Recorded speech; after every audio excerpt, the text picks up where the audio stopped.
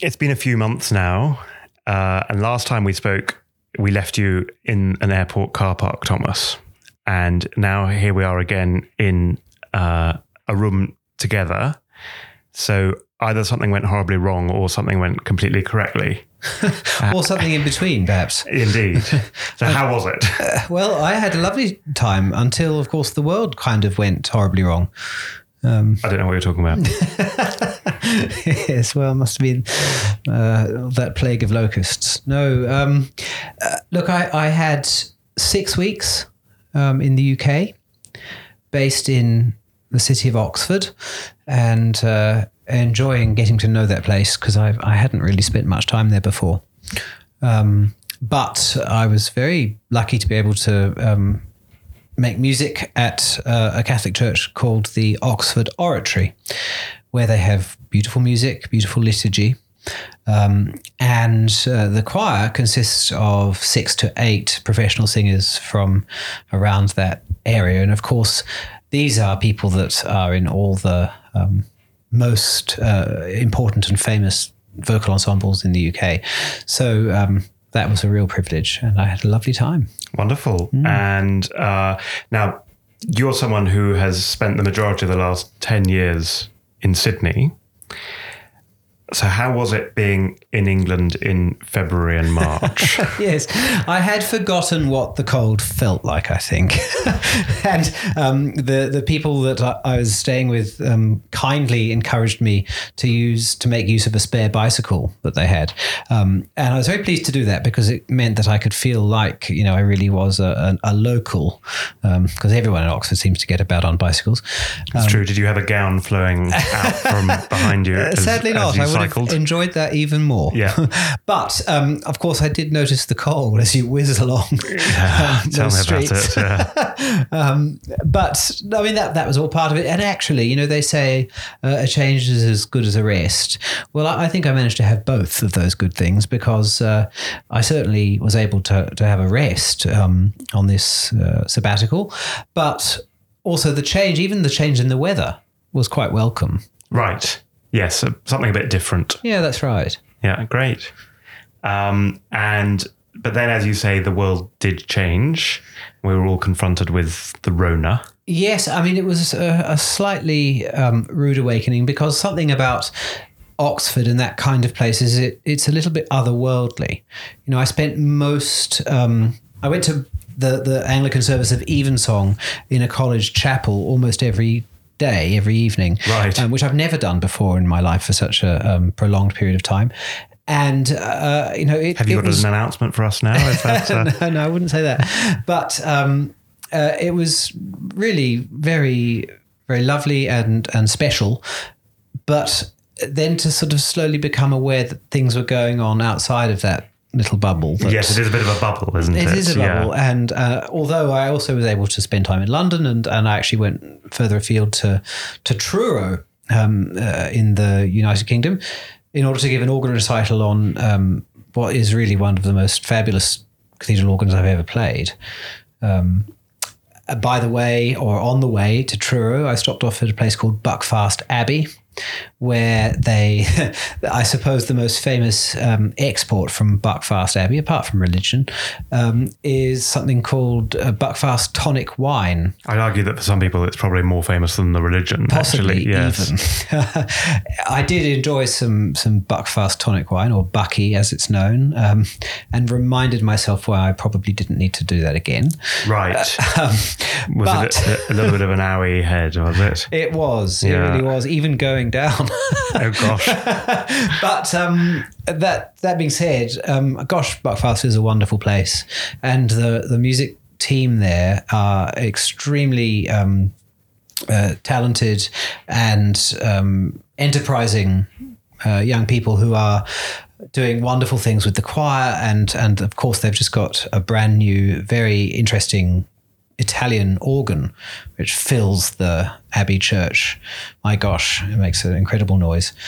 And they've started a recording label to make recordings of liturgical music. And the CDs are already beginning to churn out with some really exciting performers, including Martin Baker, the former Master of Music of Westminster Cathedral, the Westminster Cathedral Choir, and of course the choir of Buckfast Abbey. So that's a really exciting thing, and it was great to be able to see what they're doing there and to meet some of my colleagues again. Maybe a little bit envious. Oh, I'd say so. It's a very, very nice place to live and to make music. In spite of the cold. Well, I didn't notice it so much there because we had beautiful, beautiful weather. Yeah. And of course, this is the thing that some people tend to forget, that even in winter, the UK can be absolutely stunning. No question. The sunlight is different there somehow than it is here.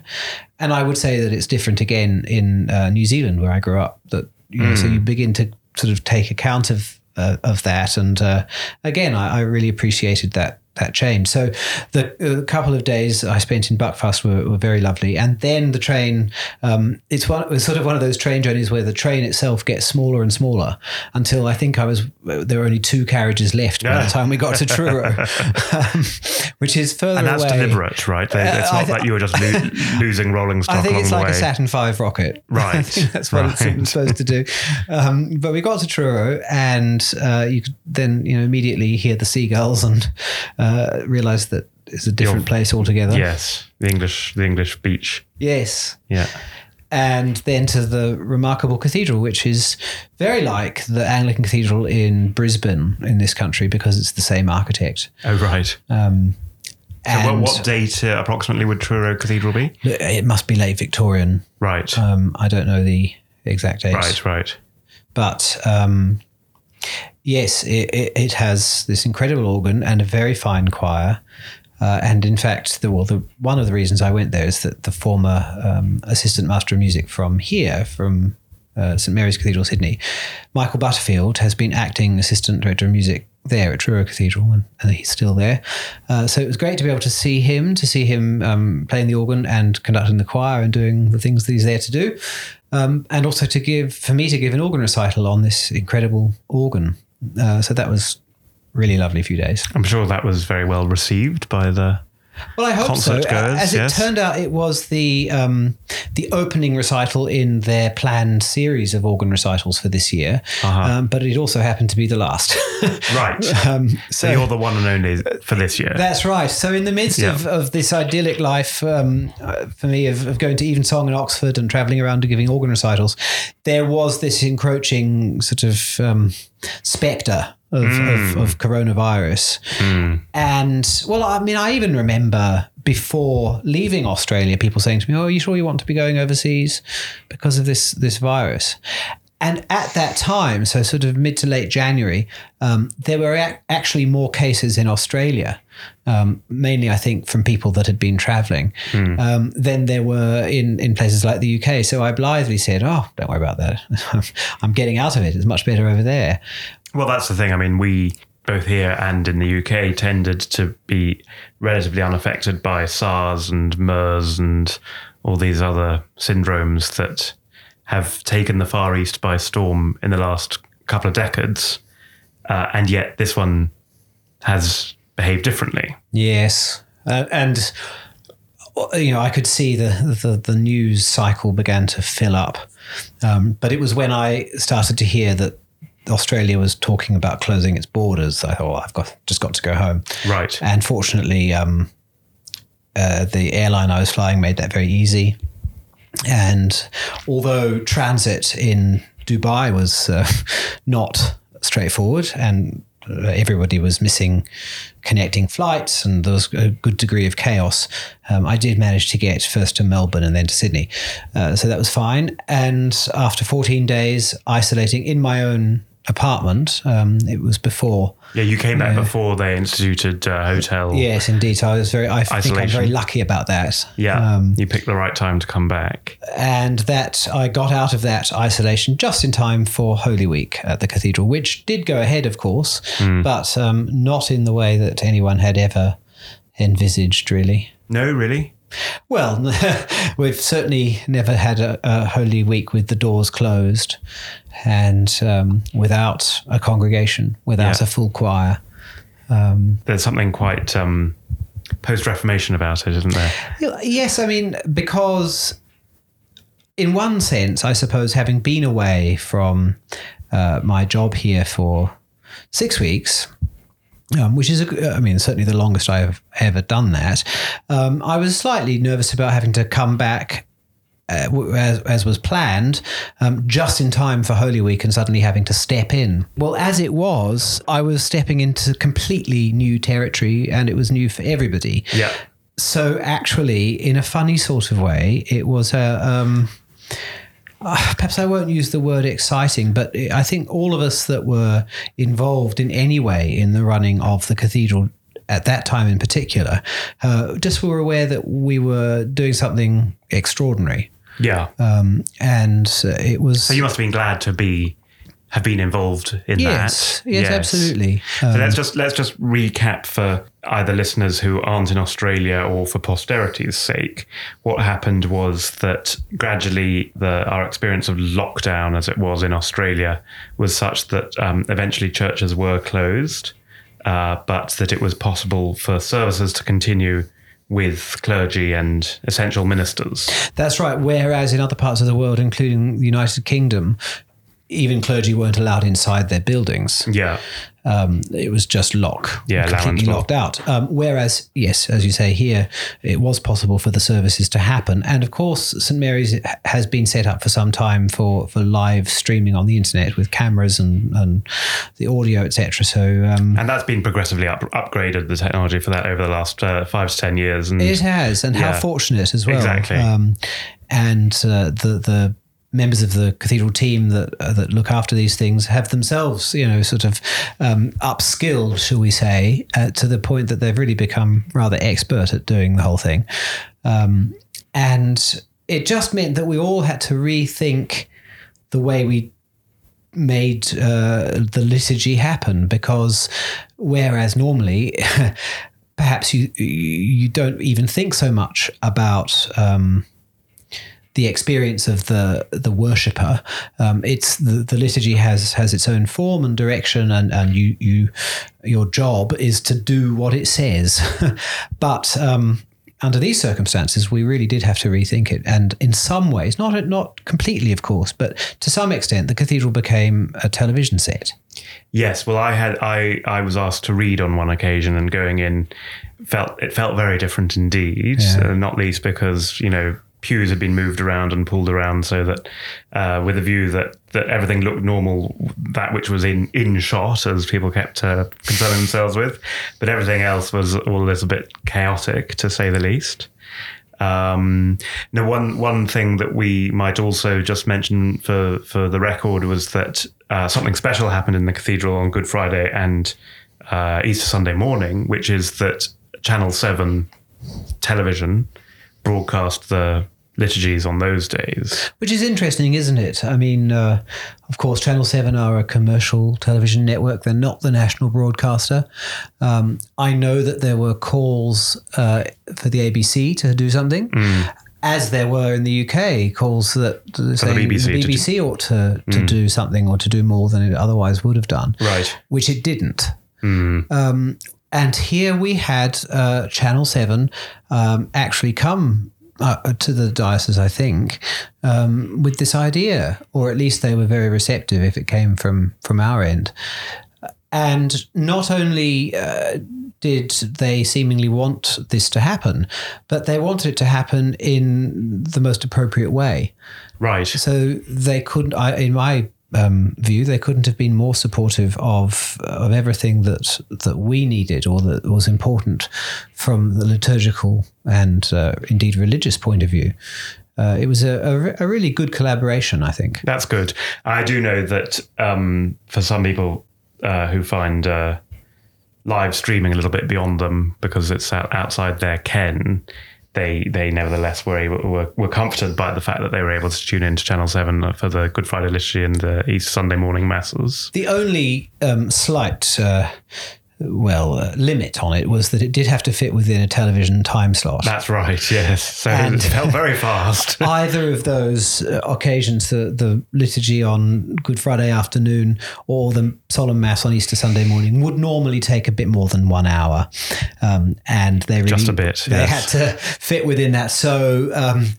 look, every opportunity to trim things down was taken. And in some respects, that's not a bad thing. There are certainly times that there's no point elongating things in the liturgy, or if there's time wasted by just people not knowing what's coming next or faffing about, that's we could do well to excise that.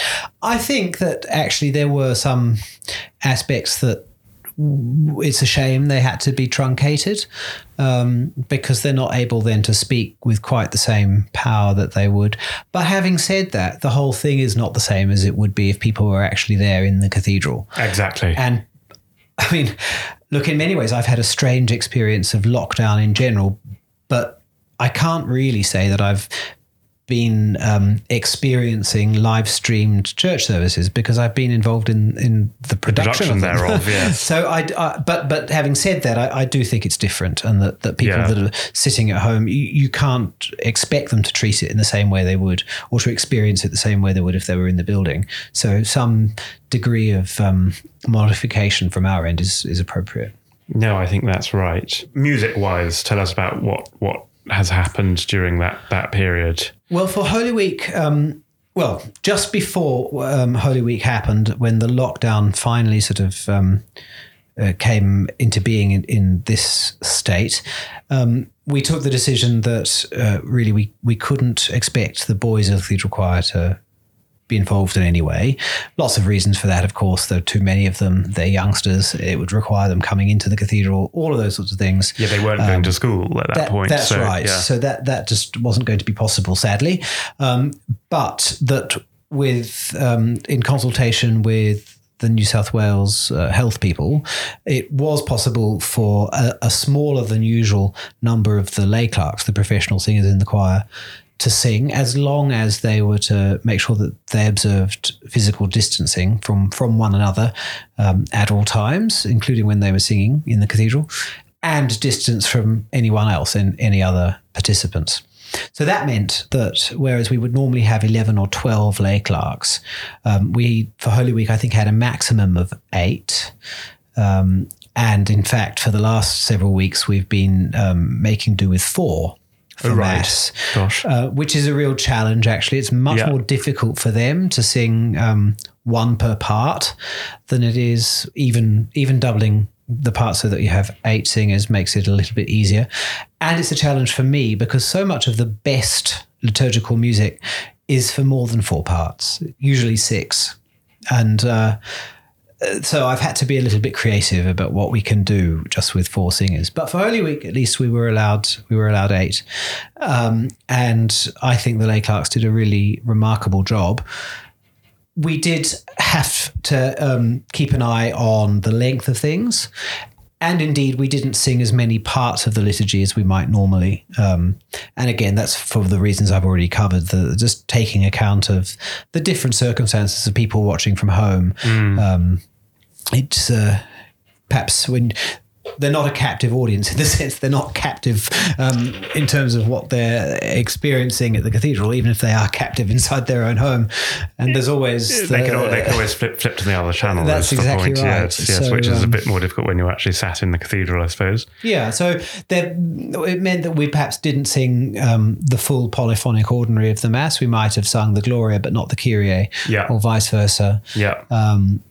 One sort of sadness for me is that we haven't been singing the Gregorian chant, either gradual tract or Alleluia that precedes the Gospel, and that's at the moment as part of that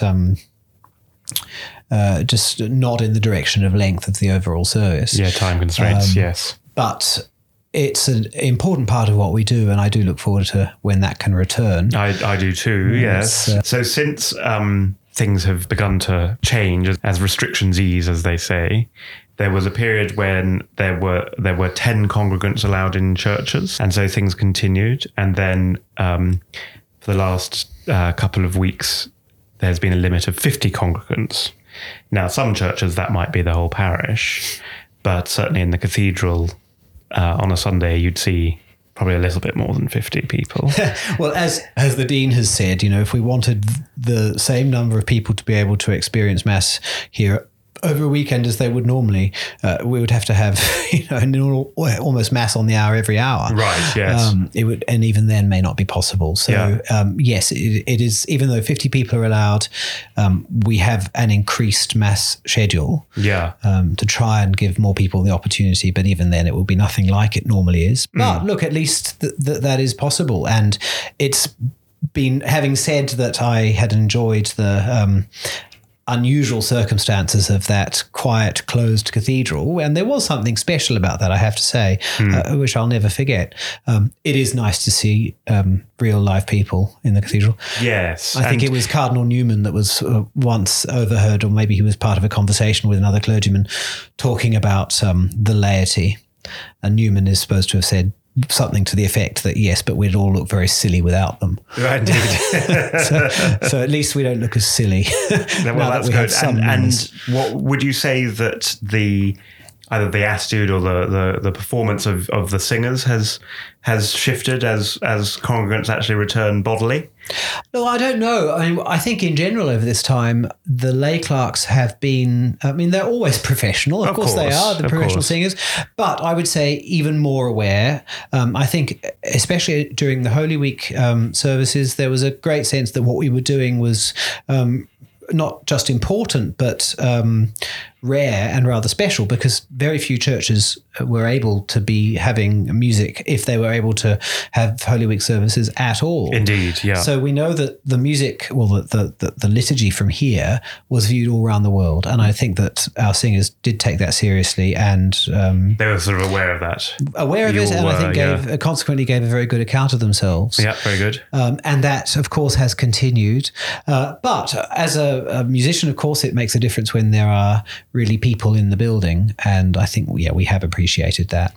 I mean, just on that point of people around the world tuning in, as it were, I'm very, very grateful that the Dean decided right at the beginning of this lockdown period that we would continue having solemn vespers and benediction on Sundays, which of course has become an important part of the liturgical life of this cathedral. But sadly, that isn't the case in most parishes or indeed most cathedrals around the world. No, indeed. So we have had correspondence from people from all sorts of countries who have said that they're grateful to be able to tune in to Vespers and Benediction. And, it's not like Mass, actually, where in some ways, actually, it's out and out impossible to participate in Mass on viewing it online. It's not participation. It's not. Nevertheless, it's a good thing to do, I suppose, if you can't actually be in church, but you're not participating in Mass. However, with the office, I would say that concept is malleable, at least. I would say it's more possible to pray along with the office if you're tuning in online than it is with the Mass. So I think that's something we'd like to continue and encourage people to do. Brilliant. No, I think that sounds very positive indeed. And it must be very both heartening and very encouraging to get these grateful messages from around the world. Yes, it really is. It's nice to know that people appreciate what's going on, actually. Brilliant. Yeah.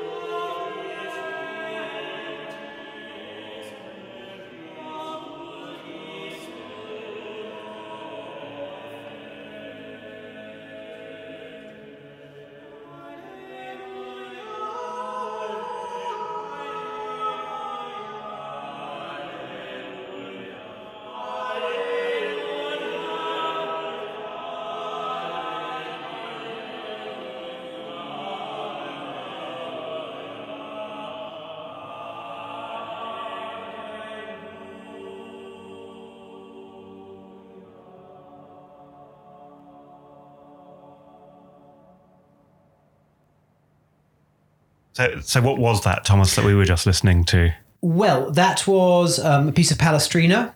And I should say that actually in this time when, everything that we're doing has become concentrated out of necessity, we're not singing as many choral services as we normally do. We don't have as many singers as we normally do. And we're not able to sing as much music in a service as we would normally. So I therefore am, as well as everything else, thinking about what it's most important for us to do. Right. And that is Gregorian chant and Renaissance polyphony. Absolutely. Back to first principles for the choir. First principles. And, when you think about that first principle, I don't suppose it gets any more clear than Giovanni Pierluigi da Palestrina. So this is a motet. It must have been very difficult for his mother to call him to dinner. Yes, well, I mean, being called after where you live, does that mean that really he's just like Johnny Vegas? Yes, that's a good point. Yeah, if Johnny Vegas actually lived in Vegas, or Vegas, Paul Hollywood as well, which he doesn't. Yeah, yes, indeed. Anyway, that was the motet from Vespers on the third Sunday of Easter, and it's the text is Jesus junxit se discipulis suis. It's Jesus meeting the disciples on the road to Emmaus and showing himself. So anyway, I think, isn't it interesting that sometimes a particular text, usually a particular story from the Bible, just you can tell has inspired a composer in a particular way. And I think that's an example of Palestrina having been perhaps even more inspired than usual. Yes, absolutely. Now, we have received some questions from a listener. That's exciting, isn't it just? So I'll just try to... There are a series of questions, some of which are related and others aren't, but so we'll just try to synthesize them as best as possible. So they're from a listener called Lawrence, who wrote to us by email at stavedoff@cathedralchoir.sydney, which anyone can do, of course. So the first question he asks, he would like to know how anyone can make countertenors sing high notes like a soprano so that they don't tire their voices. What a good question. Firstly, I myself would like to know how anyone can make countertenors do anything. Right. I'm not aware of the answer to that. Right. But on a more serious... A strong-headed breed, are they? They can be. Yeah. Well, of course, I don't really have to train the men of the cathedral choir because they're professional singers. They come able to do their thing already very well. So my job is just to make sure that they're doing it at the same time. Yes, right. and to coordinate their efforts. So they come to you already trained. You haven't had to... That's right. Yeah. But having said that... our program that takes firstly boys with unbroken voices as choristers, and then we try to keep them singing and call them scholars. Some of those boys, as their voices begin to change, do settle into singing as countertenors, which means even though their speaking voice may have changed, that they continue to sing in falsetto, which makes that high pitch that the countertenors do. How do you train it? Well, it has to be essentially a natural singing voice for that particular person, whereas most countertenors can sing in the more normal baritone or tenor register. And vice versa, most people can sing in falsetto to an extent. I can do it for very short bursts, and the boys in the choir usually beg me to stop. And me too. Everyone begs me to stop. It doesn't sound very nice. Whereas for some people, it is natural and sounds very beautiful. So there's that to it. I mean, is there a comfort thing there that they're comfortable singing in falsetto, and so it's their sort of natural go-to register? Perhaps, yes. Yeah. You would have to decide to want to do that. To want to do it, I think.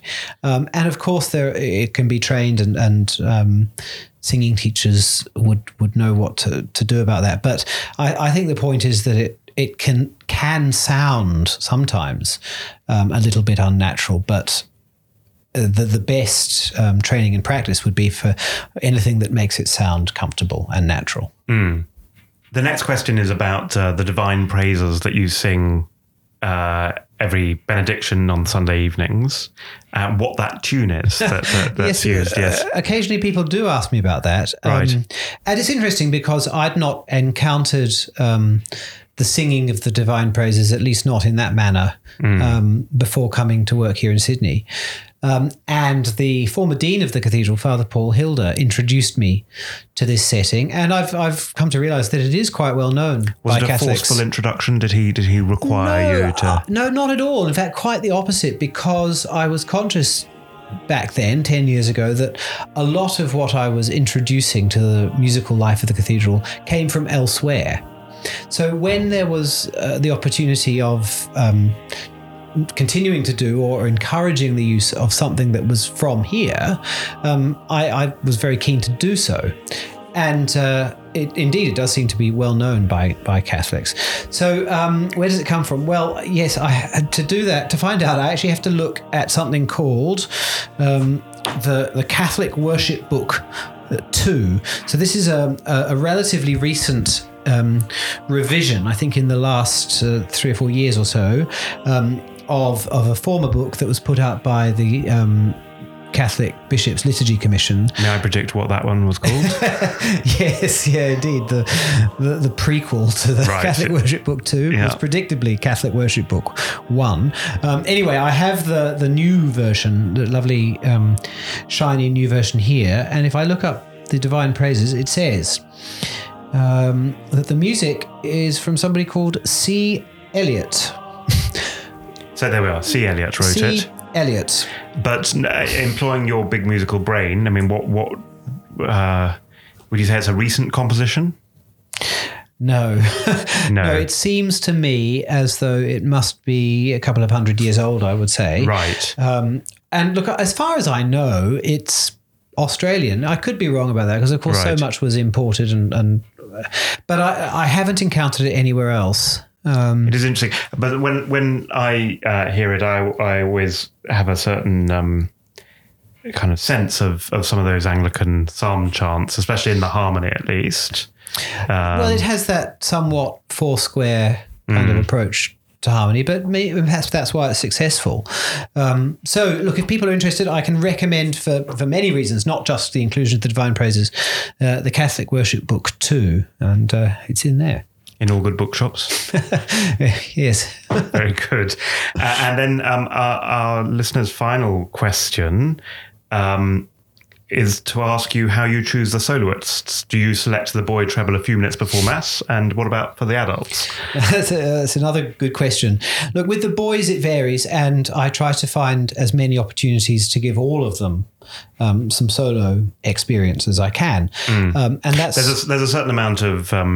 I think I can see where the question might be coming from, and because there is a certain amount of lore, isn't there, about the way trebles get chosen for the Once and Royal David City solo from King's College, Cambridge. That's right. That's the one. And indeed, the story, and I think it's not just a story, I think the reality is that in order for that boy not to get nervous by building up to it for days, that they're just sort of picked just as the cameras are about to begin to roll. Yes, I do assume though that they probably have a fairly good idea of one or two boys that it might be. I think that's right. Yeah.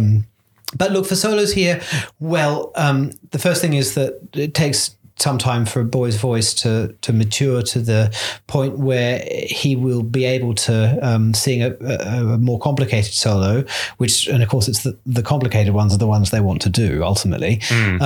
But in order to get there, they have to be able to sing less complicated, less glamorous solos. Just to get into the practice. That's right, to be used to it. Because, and again, I've had so many times the experience of hearing a boy sing even a small little solo really beautifully in the song school, and then to freeze in the cathedral, or maybe it goes wrong. Yeah. And of course, then we often have tears and and all the rest of it, which is perfectly understandable because as a singer, you put yourself out there, and boys are great at this; they'll do it, but then they also feel suddenly very self-conscious, especially if it doesn't go as well as they'd hoped. Right. So my goal is to give all the boys as many opportunities as I can to experience the highs and the lows of singing singing on their own in a building like the cathedral. When we have weekday services, of course, there are many opportunities to do that. And for the youngest boys, it might be just singing the first word of the Sanctus on their own. Right. And that can be a really big deal. Yes, sure. Then in Gregorian chant, there's the opportunity to be the cantor, to sing perhaps a whole psalm verse on their own. Yeah. And that can be a very good thing to get them into the next phase. Yeah. Then there are certain pieces that always come round. I'm thinking of Fores Mess Bass for boys' voices, which we would do every term, and that has a solo in the Kyrie that all the boys will know by ear. And I try to find an opportunity for them all to have sung that at some point. And there are others in that category, including, of course, the famous solos like the solo including the top C in the Allegri Miserere. Yep. Even Once More David City, those sorts of things. But I also have to exercise an amount of discretion, knowing what's likely to be a successful and ultimately positive experience for each boy. Sure. And not giving them the wrong thing. Right. And also presumably to be relatively sure of a certain amount of success for the choir as a whole. Yeah, that as well. Do you get? Do you ever have boys who categorically refuse ever to do any solo singing? Yes, we have. Yeah, right. Yep, that's. And do you try to work around that, or do you just leave them be? I usually try to encourage. I think I've always had some success. But I think it's also true that there are some boys that just don't, that's not why they're in the choir. No, right. Which is not to say they don't love singing and they don't want to do it. It just might be that they do not want to sing on their own. They're different things. And if that's the case, then I don't push it. Very good. Well, so as I say, listeners, do please continue to send in questions. We're delighted. Thank you, Lawrence, for yours. Now, you were talking just then, of course, about the choristers and their experience. Now, schools have returned in the last few weeks, and yet we're not seeing choristers return to sing. So what are they doing in the meantime? Well, before the boys were back at school in person, we did have about 5 weeks of remote learning, including remote song school. So we kept the morning rehearsal schedule in place as it would normally be, which meant my colleagues and I, we divided the group of choristers and scholars up between us.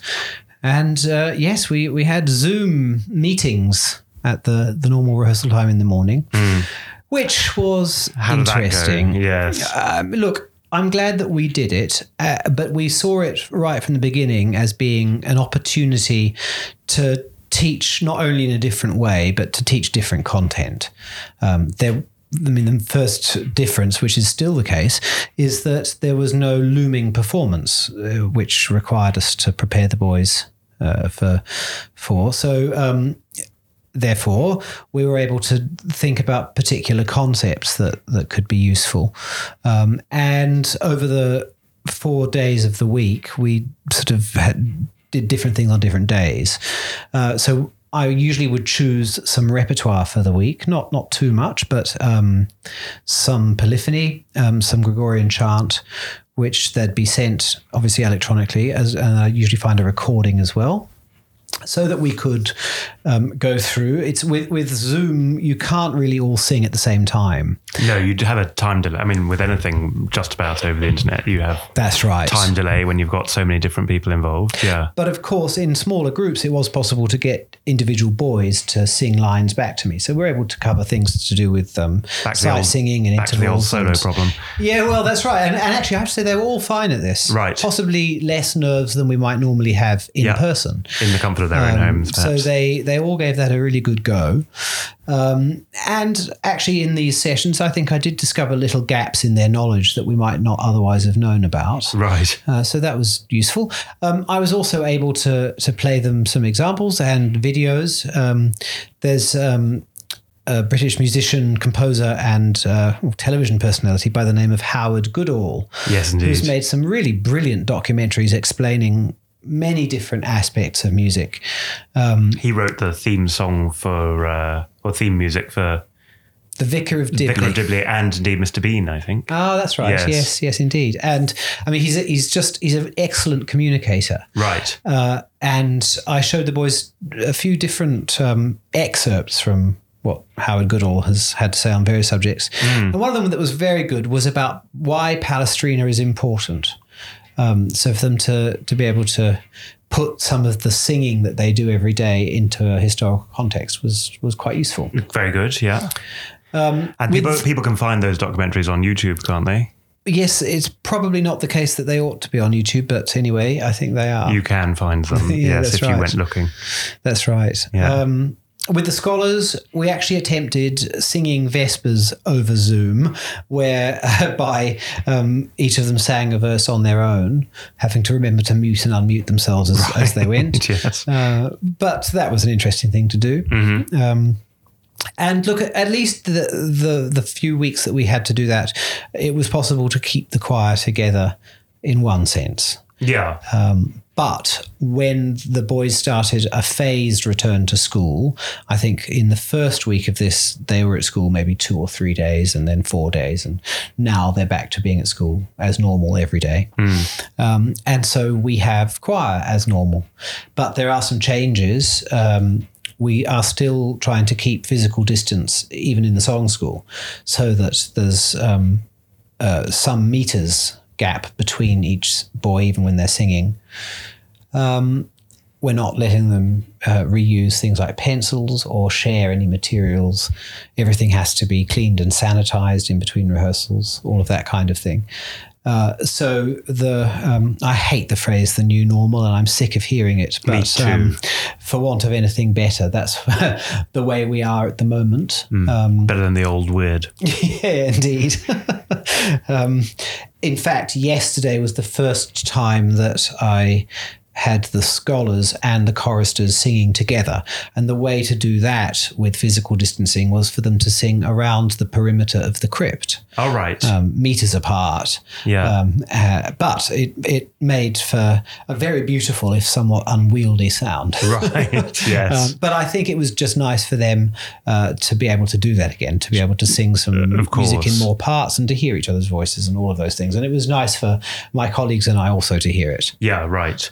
And there have been some suggestions in some of the news reports, especially from America, about viral transmission in singing.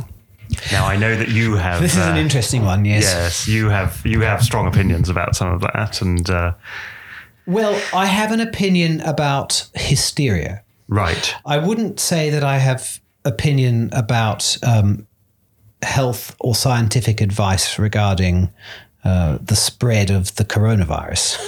No good. That is there are enough people who yes. above my pay grade. Right. But look, we know that firstly, one can only become infected with the virus if somebody with the virus has been in our proximity. Yes. That's point number one. It doesn't just appear by magic. Indeed. Although we do know that it can live sort of a half-life on surfaces and in the air for periods of time. All the rest, I accept all of that. But I certainly think that one important reason that Australia and indeed New Zealand have done reasonably well in the suppression of the virus has most to do with their what could be termed splendid isolation from the rest of the world. Yeah. So and what happened here was that the borders were closed, especially to high-risk countries, relatively compared to the rest of the world, very early on. Absolutely. The UK has only just done that quite recently. Exactly. After, of course, having, really, in comparison with here, enormous incidences of infection. So that being said, any, what should we call it, anecdotal evidence from people singing in choirs in the United States or in Europe is really only applicable here insofar as we would extrapolate any infection rates to our own experience. Yeah. The one story that really did go all around the world related to a choir, what we might call a choral society. So that's a large choir of mainly middle-aged and above adults. Yeah. In Buffalo, New York or somewhere? Somewhere like that. Yeah. Many of whom became sick with coronavirus after having attended a choir practice. And initially they said, and they maintained physical distancing and did all the right things, and yet they all got sick. It must be because the virus is spread in a particular way through singing. Well, there's what I would say is a sort of a dubious sense of cause and effect there, because when that particular case was reported on more thoroughly, it became clear that their idea of social distancing was a distance of 15 centimetres between chairs. Right. Well, that's just nonsense. They had a break in the middle of the rehearsal at which they all had a good old chat and a cup of tea. So really... Probably at that point they were further apart than 15 centimetres. Yeah, but indeed. The extent to which any kind of serious mitigation was really undertaken, I would say that in those circumstances, they could have kept their mouths closed the whole time and many of them would still have got sick. Yeah. Then we've had all sorts of studies involving the spread of the virus to do with aerosols. And again, that is really interesting and important work that should be done. But again, it has to be said, you can only spread the virus via aerosol or any other means if you've got the virus. And we also know that not only are infection rates really very low in this state at the moment, but that it seems that children are less likely to spread the virus even than adults, which is not to say that it doesn't happen, because we know that it does. Yeah. So we are proceeding. And, you said infection rates are low, but what's perhaps even more pertinent is that so-called community transmission rates, where people are, in the big wide world are transmitting it to one another. They've been at zero for the last 2 weeks in New South Wales. That's right. And the only new cases have been from returned or arrived travellers. Yes. Now, of course, who are in quarantine. Any of this might change. And what we're doing at the moment is only based not only on the current health advice and indeed restrictions, but also on a risk assessment. And of course, people involved not only in education, but all sorts of areas of work have to make risk assessments. But then we also make risk assessments when we decide to go on holiday, when we decide to get in a car. Cross the road. Yeah, indeed. And people might well make a risk assessment about going on a cruise, for example, these days. You'd hope. Indeed. So we have assessed the risks and believe that with physical distancing and a range of other mitigation strategies, that it is a worthwhile risk to continue singing in the way that we are, which is the boys on their own. We haven't yet had the boys of the choir sing with any of the adults of the choir. I think a number of circumstances would need to change before we would change that decision. But is there the possibility of the boys singing on their own at services in the cathedral in the current We're looking at climate? that. Whereas in the song school and in the crypt, outside of service times, it's possible for the boys to stand far enough apart that we don't think there's a significant risk to do with this aerosol issue. In the cathedral, when there are pews and members of the congregation and other bits of furniture in the way, it's more difficult for us to find a good solution for how to maintain that physical distancing while singing. I suppose the point is that there are always going to be more boys singing at once than the 4 or 6 lay clerks. That's exactly right. Yeah. It's a larger number. Yeah. So that we're still looking at that one. Right. But we're not going to rush it because it's important not only to be doing the right thing, but also to be seen to be doing the right thing. Of course. So, of course. Well, Thomas, thank you very much. I hope that we'll be getting together soon at an appropriate distance. Indeed. And in the meantime, we hope that you all enjoy this podcast. And if you do, please do leave reviews on iTunes or wherever you get your podcasts. or you can leave a comment for us on this podcast page on the Cathedral Choir website at cathedralchoir.sydney/podcast, and then click through to this episode's page. And do please like us and subscribe to us in your podcast clients. So that way two things. You then get notified as soon as there is a new episode, whenever that happens. And also we see some improvement in our ratings, and then it gets recommended to new listeners and so on and so forth. And do, of course, please tell all your family and friends about this podcast and how much you enjoy listening to it and how you really want them to listen to it too.